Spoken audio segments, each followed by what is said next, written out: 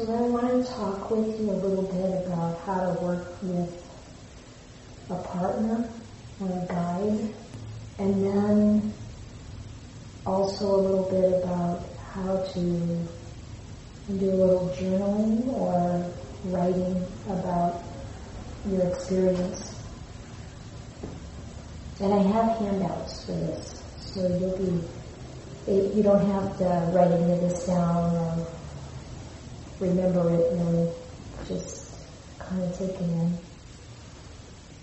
So, and then after that explanation and answering any questions you might have, then I'm going to encourage all of us to go off and practice and go through this process. And you can decide if you want to work with a partner, find someone, and if you'd rather work on your own, that's okay too. And I'll talk more about that in a minute. So, one of the things that I have found very, very helpful in my practice, actually both of these things, I have found it very helpful to keep a demon journal. I have a journal just for demons. And Lama Sultan Alioni talks about using a journal in her book. And so that I write down all the kind of answers to the questions, the way the demon looked, the way the ally looked, the way the various things felt. And there's a tracking form, I call it, online on the website at taramandala.org. And I have something here that's similar. It's not quite the same, so it says here it's based on that demon tracking form. But this is a handout that you can, it's got all the kind of questions and things you might want to put down and keep. I find that when I'm doing this work myself, you get into a bit of an altered state to let those answers come up, I guess I would call it. I don't mean to scare anyone with that, but it's hard sometimes to remember what happened exactly. Right? Remember exactly what, things look like. So it's good to write them down right away, I find. And it's very useful, I find, to visit it later and then use that information as I work to change what I want to change in the way that I'm dealing with those particular situations or feelings. So we'll be passing this out in a few minutes, and it's basically nothing new compared, relative to what we did this morning. It's just a way to log it and put it down. There is more that you can do with journaling, and I'll leave that for your own study. And then working with a partner. So this handout is also from the Taramandala website. And this one is exactly from the website. And it gives you the basic words and outline of how to guide the process. Oh, if you work on your own, I'll give you this handout. You can have both handouts, but when you work on your own, this one is the appendix from the book that's got the process in brief. So you could just follow through it. If you work with someone else, then there are a couple of things that are important to remember. The idea is you can set up just like you do for practicing by yourself with a cushion or a chair in front of you and like that. And then the person guiding you is off to the side. And their role is to observe and to kind of guide you through the process, remind you of what you're discovering and saying. And you can say things out loud, and they can be there with you and repeat. And when you repeat when you're the guide, and you're repeating what they're saying. Use their exact words. And you're a witness. You're not leading them anywhere. You're not going to direct anything. You're just witnessing and helping by, reminding them of what's next in the process or what they just said, that kind of thing. So there are some really good, the first couple of paragraphs here are really good guidance for how to be a good guide. Don't interpret their words. And so you'll see, you can read through that quickly if you want to before you start, if you do this as a partnership. And then you can switch and the other one can do the work and change the witness role and the demon feeding role around.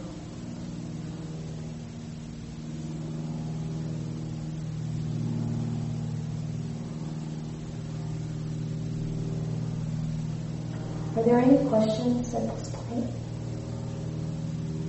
Yes? Question for you about a daily practice where you're already meditating 30 minutes a day. How do you incorporate this?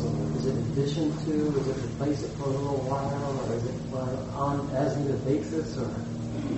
It's definitely in addition to, it does not replace sitting practice at all, in my opinion. Like in the 3 months where you said you would do this. It's extra. It's extra, okay. It's extra, and at that point I was, working in high tech. I was, going to ministry school. I was in a relationship. The whole catastrophe. John Kabat-Zinn could enter the room. The full catastrophe. And sometimes you can't just like, oh, wait a minute, manager, I need to go feed a demon. Excuse me. So sometimes I would just kind of like, okay, I'm coming back to you later. And then I'd get home and there'd be kind of like this runway line up. And I would work with them. And so it's a real commitment, and it doesn't take the place of sitting meditation. I believe sitting meditation, or I don't necessarily want to lock it into a particular posture, but concentration, meditation, samadhi, samatha, sati, mindfulness, however you're doing a regular meditation practice, that's like a solid foundation that gives us the opportunity to do whatever other work.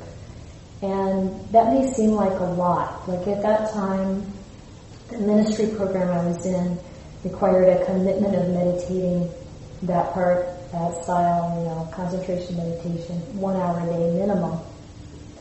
So I was in that part of a woman's life when you wake up in the middle of the night and you're just awake. You're either tossing and turning in bed worrying about everything, or get up and meditate. So I would get it done out of the way early in the morning or middle of the night. But then it's like this is more as needed. That's the way I did it, more as needed. I think a person could also decide that they just want to do it every day or do it, So it sounds, sometimes like, well, that's asking a lot. I've got 15 minutes to meditate a day. Sorry, that's it. And yet, it's so valuable, and you can do it. You don't have to be in ideal conditions. You can do it in your office or in traffic. Is that true? I think so. Just don't get too distracted. Yes? Doing it over time, do you find that a pantheon of demons gets down to a few core? Yeah, and the demons themselves, the images of what comes up can be anything, anytime, but the buttons, the hurt spots, the wounded places, they start resolving down. And Lama Saltramayoni talks at the end of the book about how you get practiced at this and you don't really have to go through all the steps. You can kind of transmute things pretty fast. So I had some trouble with asking a visualized being, what do you need from, what do you want from me, what do you need from me, well, what's the difference? Okay, that's a very good question. And I think the difference for me was mainly learned through her examples and recognizing that the way I've experienced it, that asking what it wants is more on the presentation level, like the kind of course level, the what's right out there in front. If it's anger or what do you want from me? What do you want from me? I want your life. I want you to suffer like I'm suffering. Whatever. That kind of thing. It doesn't have to be like that, but it's one example. And I think a lot of times when we have conflict, that's what gets presented. Without saying what I want from you is, it's kind of at that level, but. And then what do you need? It's like, what do you really need? What do you really need? And that's kind of like it stops the demon for a minute, because it's like, it's not just expressing. It's like, what do I really need? My goodness, she's asking me what I really need. Wow, that's different. First of all, I think most of the time, and then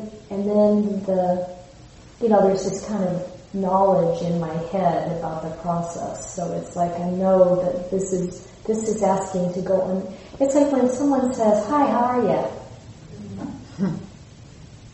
How much do they want to know? And then if it's a friend and they say, "No, really, how are you?" In a way, sometimes you got to get that part that presents itself first out of the way first. Hear that part out, and then, so what do you really need? That's how I see the difference. And then how will you feel when you get it? Just allowing that aspect of ourselves to even imagine that, I think really opens up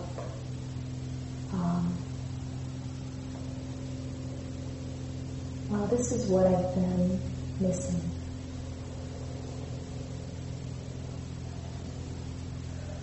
Thank you, that's a very good question. Questions are all good. Sometimes I get clarifying in the right place. Without help. Yeah. What indicates to you that it's time to do this process? I'm suffering. Okay. It's as simple as that. The Buddha wanted us to notice when we are suffering. And we have, how many ways do we have to leave our lover? That song way back. 50. We have at least 50 ways to avoid our suffering. To leave our suffering unattended.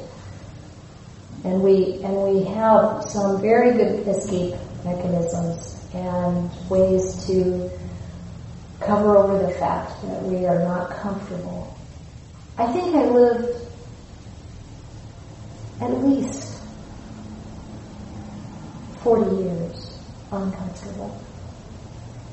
At least. Not comfortable really in my skin. Not really comfortable in social contexts. Not really, if you really look at it, how comfortable am I? How happy? How at ease? How able to accept and be, if that's not happening, there's suffering going on. And so I think that's why the Buddha said, there's suffering here. There's suffering here. If there weren't suffering here, that would mean you're free. So that's why. Then when I noticed the suffering, and then working with, it was particularly with Marlena Lyons for a couple of years, one-on-one. This is another thing I was going to say was really helpful to me as I was learning how to do this kind of thing, is to have a coach. And she could help me see where I was making an escape. So something like anger can actually be an escape from our feelings. Because usually anger has something much more underneath it. Thomas Gordon called it the tip of the iceberg. Because below the anger is usually fear or hurt or something. And we don't want to know it. We don't want to feel it. We want to get the heck away from it.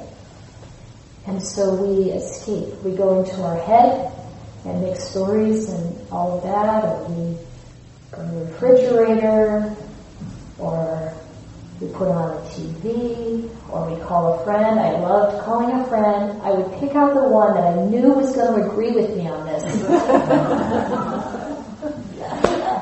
And it's all a way to get away from that horrible feeling, or even if it's just a minorly crummy feeling. The fact that I'm, even, we're uncomfortable sitting, so we move. Nothing wrong with that, except that we don't really log, I'm uncomfortable sitting. So that discomfort, we keep moving, we keep shifting, we keep changing, go from one relationship to another, a different job, a different this, a different that, a new something, and it's always trying to get away from that discomfort.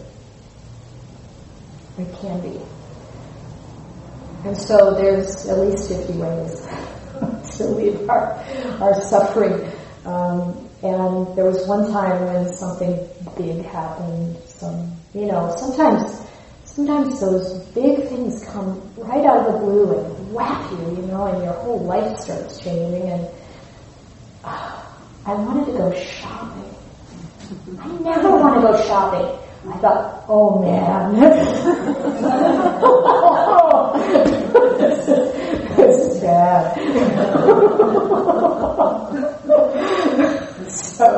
So it's like, okay, time to sit down and be with that. Be with that. And so sometimes it's really helpful to be with it with a coach or a friend. And this Lama Sotramali does such a good job of laying this out, and it's possible to be a witness for somebody, just helping hold the space, and I've found that really valuable. Yeah. A lot of what you're saying does have resonance, and except for the thing about shopping, because I always go shopping. Maybe you're not escaping. Maybe you I am escaping. Oh, no. I'm glad we got that clear. So there's a point where it's like, you notice that you're suffering, you know that there's some way to not suffer, but then there's this little, I guess it's one of those demons that says, well, so what, And it's like, there's some, I don't know what I guess I would call it, some muscle of will that needs to be developed to make the better decision, to make the better choice. And I don't know if it's just a matter of time before that muscle gets strong enough, but without beating myself up for my things that I know are increasing my suffering, I just find that the habit patterns just kind of take over, and you're going to feel better for at least a little while, so you just do it anyway. Yeah, the Buddha talked about this. I don't know how to get around that, but that's the stuck point for me. The Buddha had some good advice around this stuff. First of all, I'm glad you brought up the word habit, because that's the first thing that came to my mind. I wouldn't say it's a demon with its voice in my ear. I would say it's a habit. And part of the reason that we develop those habits of escape is because we don't have better tools. And we don't realize that, yeah, you'll be able to get relief for a short time, but it's going to come back. It's not really going to help break it down. Feed it. It's not gonna satisfy. Okay. So the Buddha, at one point in the numerical discourses, he talks about, I think it's in there, it doesn't matter. He talks about the different sort of attainments and stages. And in one place I know he used the jhanas as an example, where, like let's say you're working with the first jhana. And there are some of you probably don't know what jhanas. You may not know what jhanas are. These are levels of concentration, and they have specific qualities that the Buddha identified. And the first level of jhana requires applied thought. It has 5 components: applied thought, sustained thought, piti, which is translated as rapture, which is a kind of sensation of fullness, or it's an indication of concentration, and sukha, which is pleasant feeling, and one-pointed consciousness. Okay, so without worrying about that detail, the Buddha was saying, I knew that having one-pointed concentration would be better for me. Why am I not doing that? It's because I haven't realized the danger in not having that one-pointed concentration. And he goes on to other things, like when he knows that letting go of thought in concentration would be better. Why am I not making the effort? Why am I not putting the energy into doing that? It's because I haven't really got taken in at a gut level the danger in thought, the danger with staying at this level that I'm at. So I think when we're suffering,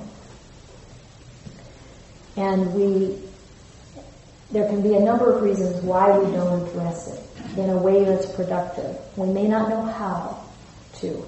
We may have very strongly ingrained habits and we haven't really given it much thought, but we also may not see the problem with it. We may not really see that there is something wrong with this suffering. After all, it's just me that's suffering. I'm not blasting it out at anybody else, at least not right now. And it's just me suffering. A lot of times we don't seem to care how much we beat ourselves up, or it's like, it's okay if I'm suffering.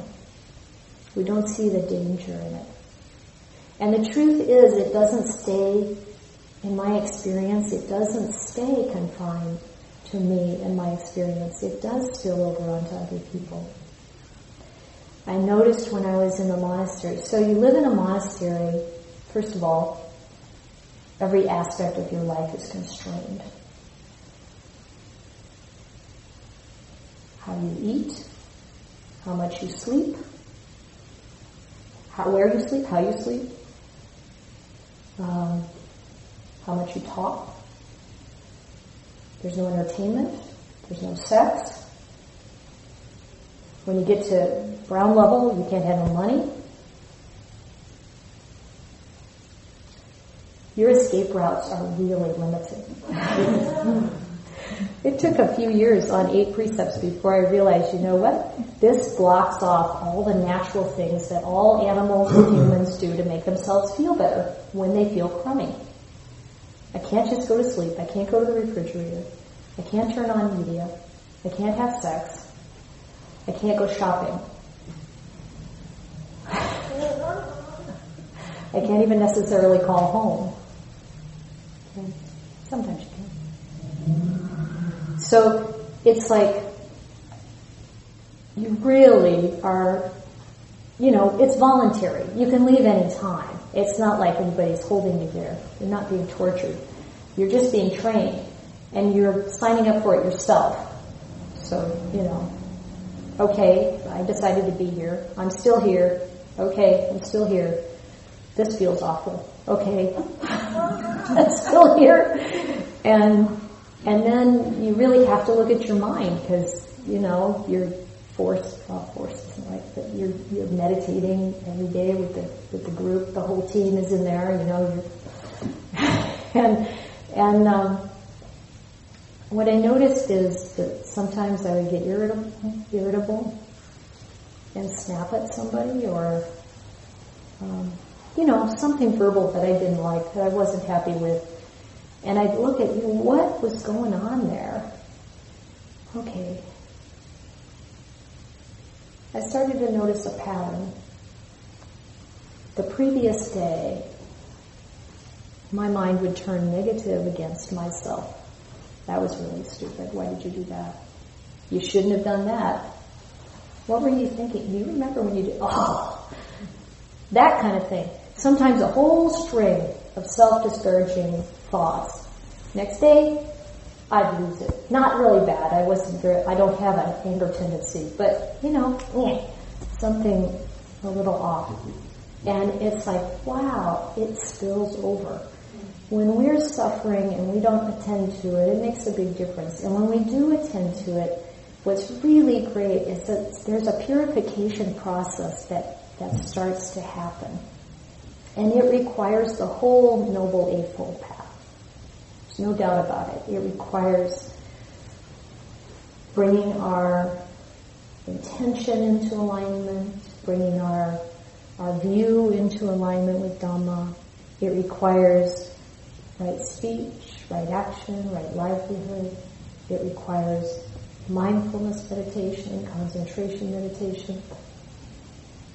All those aspects. And working with ourselves is kind of real commitment to truth.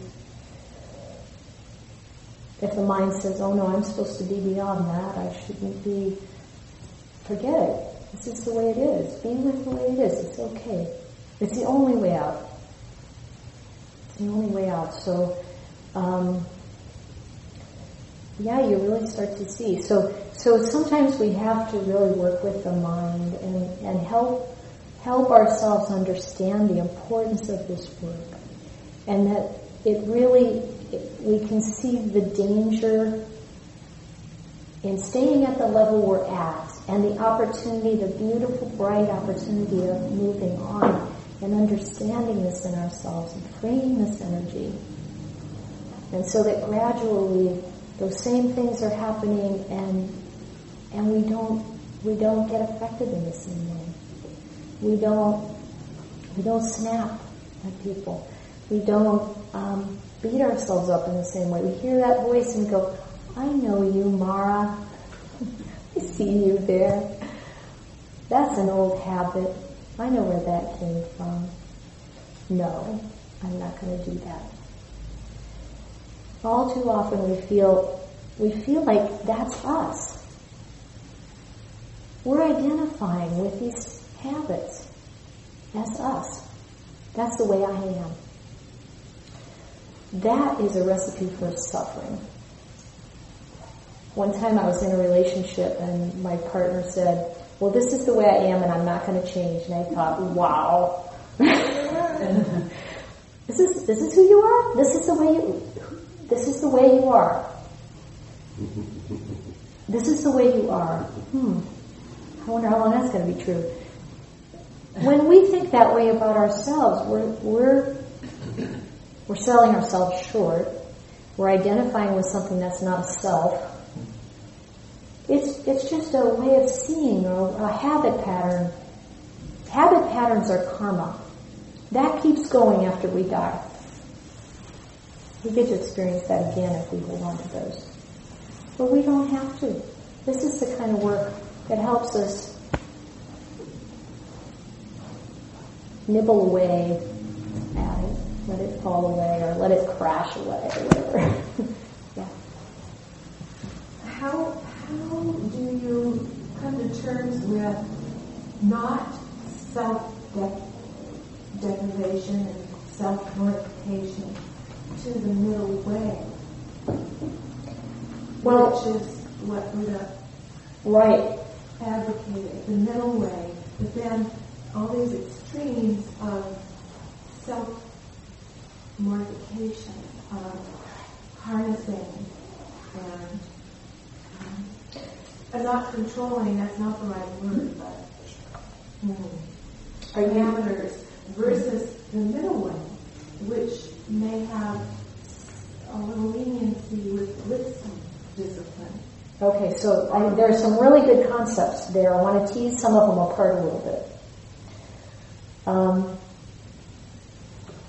Applying restraint in our lives, perhaps based on training precepts, because see, the 5 precepts that we're all encouraged to hold are moral precepts. If we don't follow the first 4, in case you haven't come in contact with them, it's refraining from killing, refraining from taking what is not given. Stealing's, of course, is a reflection of that. Sexual misconduct, refraining from sexual misconduct so we don't hurt anyone or ourselves in that way, and refraining from false or harmful speech and so on. Those 4 are moral precepts. The Buddha wanted us to not do those things because that really is going to cause us trouble. And others. We make a safe haven for every being in the world when we follow these. Refraining from drugs and alcohol is not a moral issue. It's a significant enough problem that the Buddha included it there because it causes us to do those other 4 so much more readily. And it clouds the mind. It decreases our chances of, okay, those 5 precepts are the kind of restraint that saves us, right? There's nothing harsh in there. It's all beautiful. The 3 other precepts that come with when you take 8 precepts, so it's not lying on a highly luxurious bed, not indulging in sleep. It's not eating after midday. It's not indulging in entertainment, beautification, or adornment. And it's celibacy instead of sexual appropriateness. Celibacy. Now those are training precepts. People pick those up because they want to develop in the training of the Buddha Dharma. That's what blocks the escape routes. They're voluntary. Totally voluntary. And they're not harsh. It's not self-mortification. It's not self-harm in any way. And the Buddha talked about precepts differently than commandments. This is for training. This is to help us be better. So restraint is beautiful. I'll give you an example. I was doing some writing, and I was meeting with a friend, and we were working on creative writing back in the day before I was much more involved in this. And she suggested that I try to apply a form to my writing, give it a constraint. Just do this in 2 pages. That was a very, very healthy constraint. It caused me to be much more precise and clear. And so this is the kind of thing. So if I block off my escape routes, then I really dig deeper. I go deeper. And that's what I'm in this for. Okay? Now, restraint and renunciation, giving up something for something better. Renouncing sexual activity for something so much better. It's not everybody's path, so it's okay. But for the people who choose that. Now, when the Buddha talked about the middle way, he was saying, don't harm yourself. Don't harm the body. Help the body. Support it carefully. Don't harm your mind. When I'm saying negative things to myself, when I'm beating myself up, I'm harming the mind.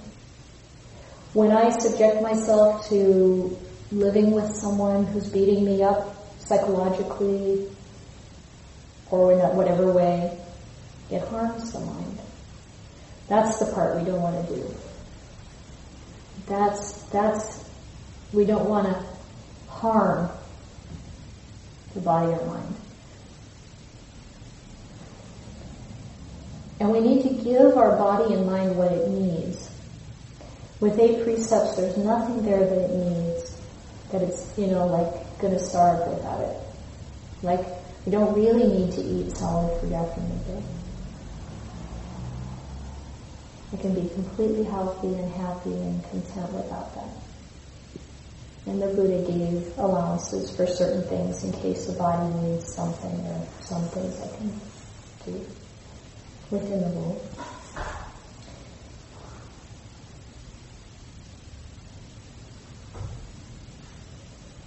The middle way is also not a way of moderation, really, in my view, in my way of feeling. It's not just, well, I'll just do a little of it instead of a lot of it. I'll just do a little of it. Depends on what it is, but I see the middle way as a different way. It's not indulging in the pleasure of senses. That doesn't mean you can't value beauty. Because the Buddha asked us to be clear in our minds. Clarity means I know when it's beautiful. I know what it feels like to see, smell, taste, touch, think what's beautiful. And it's beautiful. You don't have to pull away from it or ignore it. I also know what's ugly relative to the Dhamma, which is very different sometimes than the judgment of the world's idea of what's beautiful or ugly. When somebody's gone in for their 4th facelift, I'm sorry, I feel sad,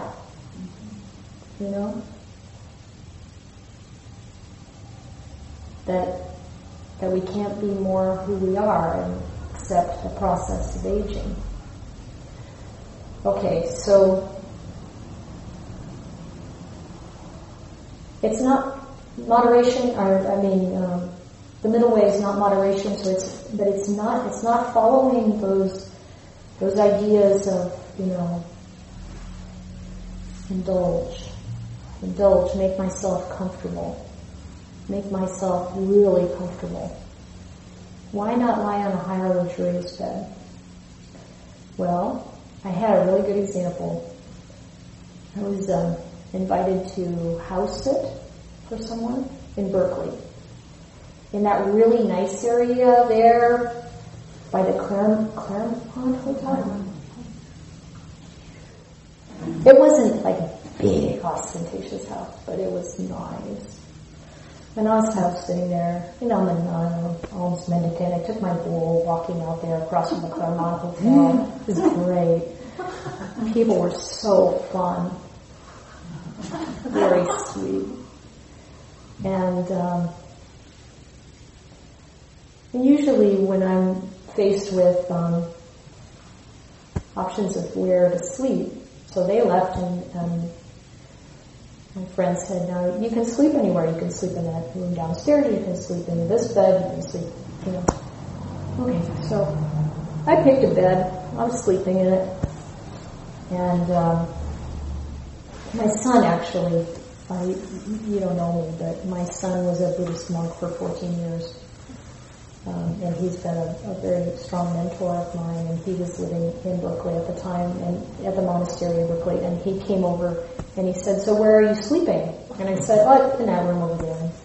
You're sleeping on the bed? Yes, I'm sleeping on the bed. It's like, I take what's offered, it's no big deal. He said, sleep on the floor. I'm like,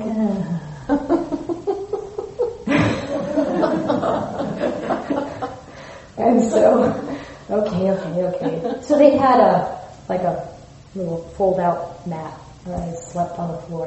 What he said to me though was really important. He said, it has an effect on the mind. Okay. I slept on the floor. I've done a lot of sleeping on the floor in the last 15 years, I can tell you. But he was right. My mind was different. You get in that nice luxurious bed. For someone like me, I'm not saying you shouldn't have a luxurious bed. It's whatever path you're on choosing, that's fine. But for me, getting in that nice luxurious bed, it was really nice, I gotta tell you.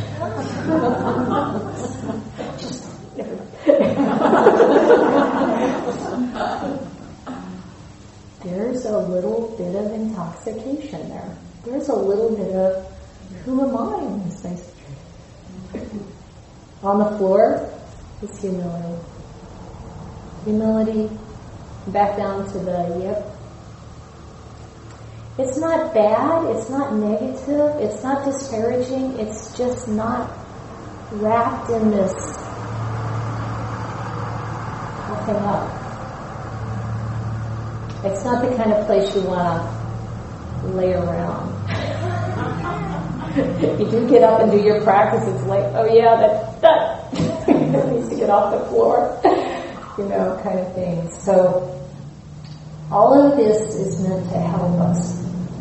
So the indulgence matters, and the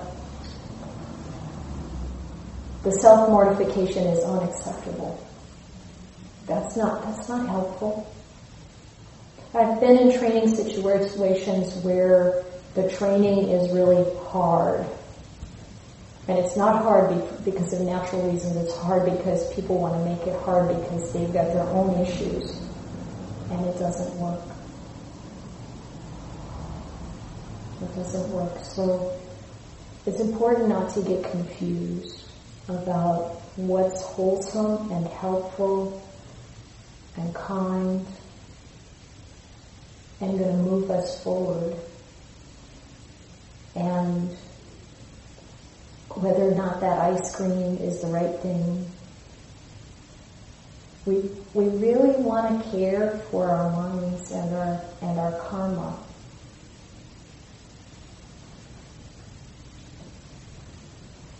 We suffer, and then we forget that we suffered and we do it again. And sometimes again and again and again. And wisdom helps us wake up to the fact that that's suffering, and we can get off that wheel. We don't have to do that again. We can learn why do I do that? Yeah. You mentioned in the morning you might talk about a little bit about karma in the role places. I don't know if that's now. That sounds good. Okay, and then we'll break. So I touched on it this morning. Some of you may not yet be completely resonating with the whole idea of rebirth, karma and rebirth. Our culture doesn't usually start us out with that concept. It does actually, most of us who've been grown up in a Judeo-Christian background, there's definitely an idea of rebirth. They just don't call it that. They call it heaven or hell. Well, those are some options.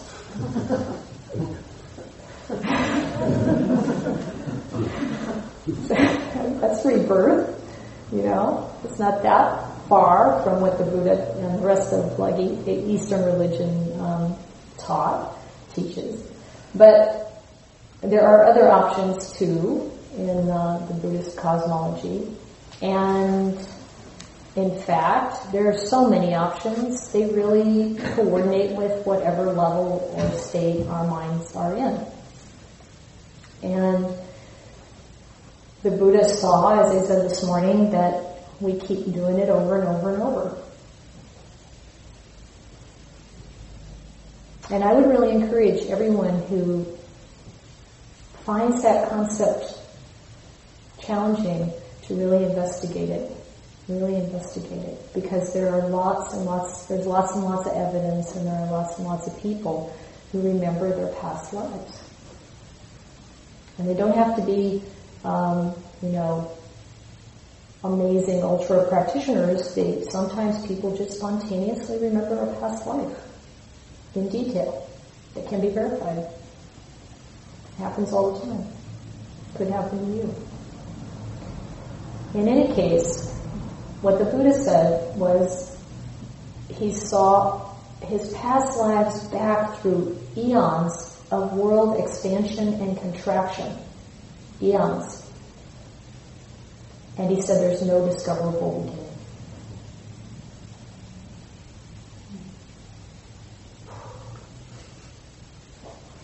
Just keeps going. So then we can ask ourselves, well, what keeps going? The Buddha said it's not a soul. It's not a self. It's not a unique identity. Well, what is it? It's our karma. It's our habits. Habits. Because that gets ingrained, forms our character. And that's our karma. That's what goes ahead. All the stuff, all the unfinished business. I like to think of it that way. Whatever I haven't resolved, that's what propels out into a new birth somewhere. And that can be wherever the causes and conditions of that karmic stream push it. So when my son was a monk, my son stopped being a monk a few months ago, and now he's leading a program in Thailand at a Buddhist center, an international program to spread the Dhamma of Ajahn Buddhadasa. Well, be that as it may. He said, what the heck did he say? Boy, that mind of mine is really impermanent. Okay, it might come back. The karma that, I know, here we go. One example he used to use, probably still does, is we don't pay for something somebody else has done. We only have to, you might say, pay for what we've done. He said if you go into a restaurant and you sit down at a table and you order a cup of coffee, and there's somebody at the next table ordering a 4-course dinner, when the check comes, you get the check for the coffee. They get the check for the dinner. So we don't have to worry about that. But what we do need to pay attention to is what exactly kind of a bill are we racking up? And what I said earlier about there being a path of spiritual recovery, regardless, means that we can change direction. We can resolve the karma. And it's also the case, the Buddha said, that those seeds are still there, but if you change and you're doing something different now, you're living differently now, then it becomes less and less and less likely that those seeds will take root anywhere and grow. And one way to look at it is that our karma, our karmic stream, our energetic stream, the unfinished business, it goes out, it goes to where it wants to go in a way, to what's attracting it. So there's a monk in Australia named Ajahn Brahm. I don't know if you've ever heard of him. If you look around on the internet, you'll find his talks, and he's great, I think. So do lots of other people. He's like a rock star. In Malaysia, they put his face on the side of the bus. And, Ajahn Brahm! Is he the one who ordained nuns and got in trouble? Oh yes, yes, he got in trouble. He did indeed. But anyway, he talked about when he was young, he grew up in London, and when he was a student, he went with some friends to a bar one night, to a pub, and a fight broke out. And he did not like it. He got out of there. And then he found out that fights broke out at that pub every night. And he said, there are people who go there all the time because they like that. And he said that's the way rebirth is. Some people want to go where the fighting is. Because that's where we are acting. We're acting like that. But we don't have to.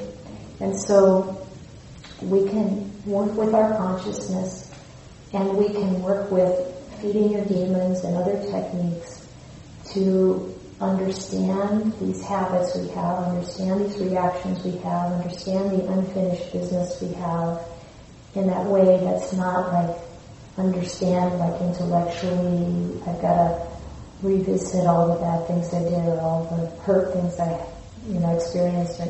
Not in that way, but by getting underneath and behind it so that it can be satisfied or healed, completed. And that part of the Buddhist teaching where he said, we meditate, we keep the moral precepts, basically we clean up our life, we pay attention to our speech and our actions, we develop wisdom based on the Dhamma, and then we come in contact again and again with that Kamma just in our practice. And that's how we wear it away. And then what's continuing on is more purified. The purified karmic stream leads to someplace else. It doesn't lead to the bar with the fights. Because you don't want to be there. You're not resonating at that vibration anymore. You don't want to be talking smack. Or whatever, you want to be with people who have wisdom. You want to be with people who are kind.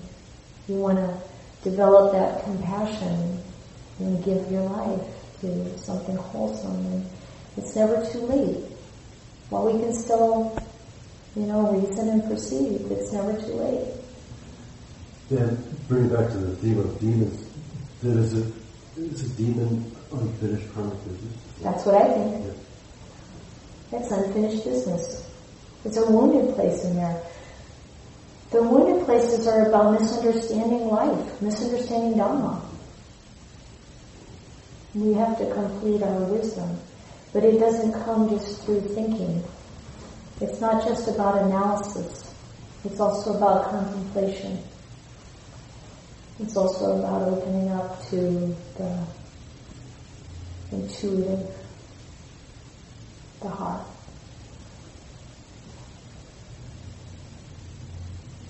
Thank you. Any other questions at the moment? You guys are real troopers, I tell you. Putting you through the feeding your demons boot camp here. Okay. So, I think we should take some time to practice on our own. You think you can do it in an hour? Probably. And you're welcome to go out. How long does it take to get to the ocean? About 10 minutes?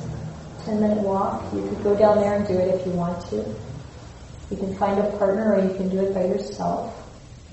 Can you pass these out? So these 3 handouts should go out to people. There you go. One more. Here, maybe you can do this one. And I'm going to go in that little room over there, and if anybody wants to come to talk to me during this hour, you're very welcome to. And you can practice once or twice, and you can write it down. You can work together or work separately. I leave it up to you, and we'll come back. Let's come back at 3:15. Give it an hour and 15 minutes. And then we'll come back at 3:15 and see what happened.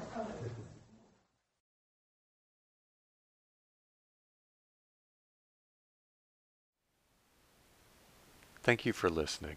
To learn how you can support the teachers and Dharma Seed, please visit dharmaseed.org/donate.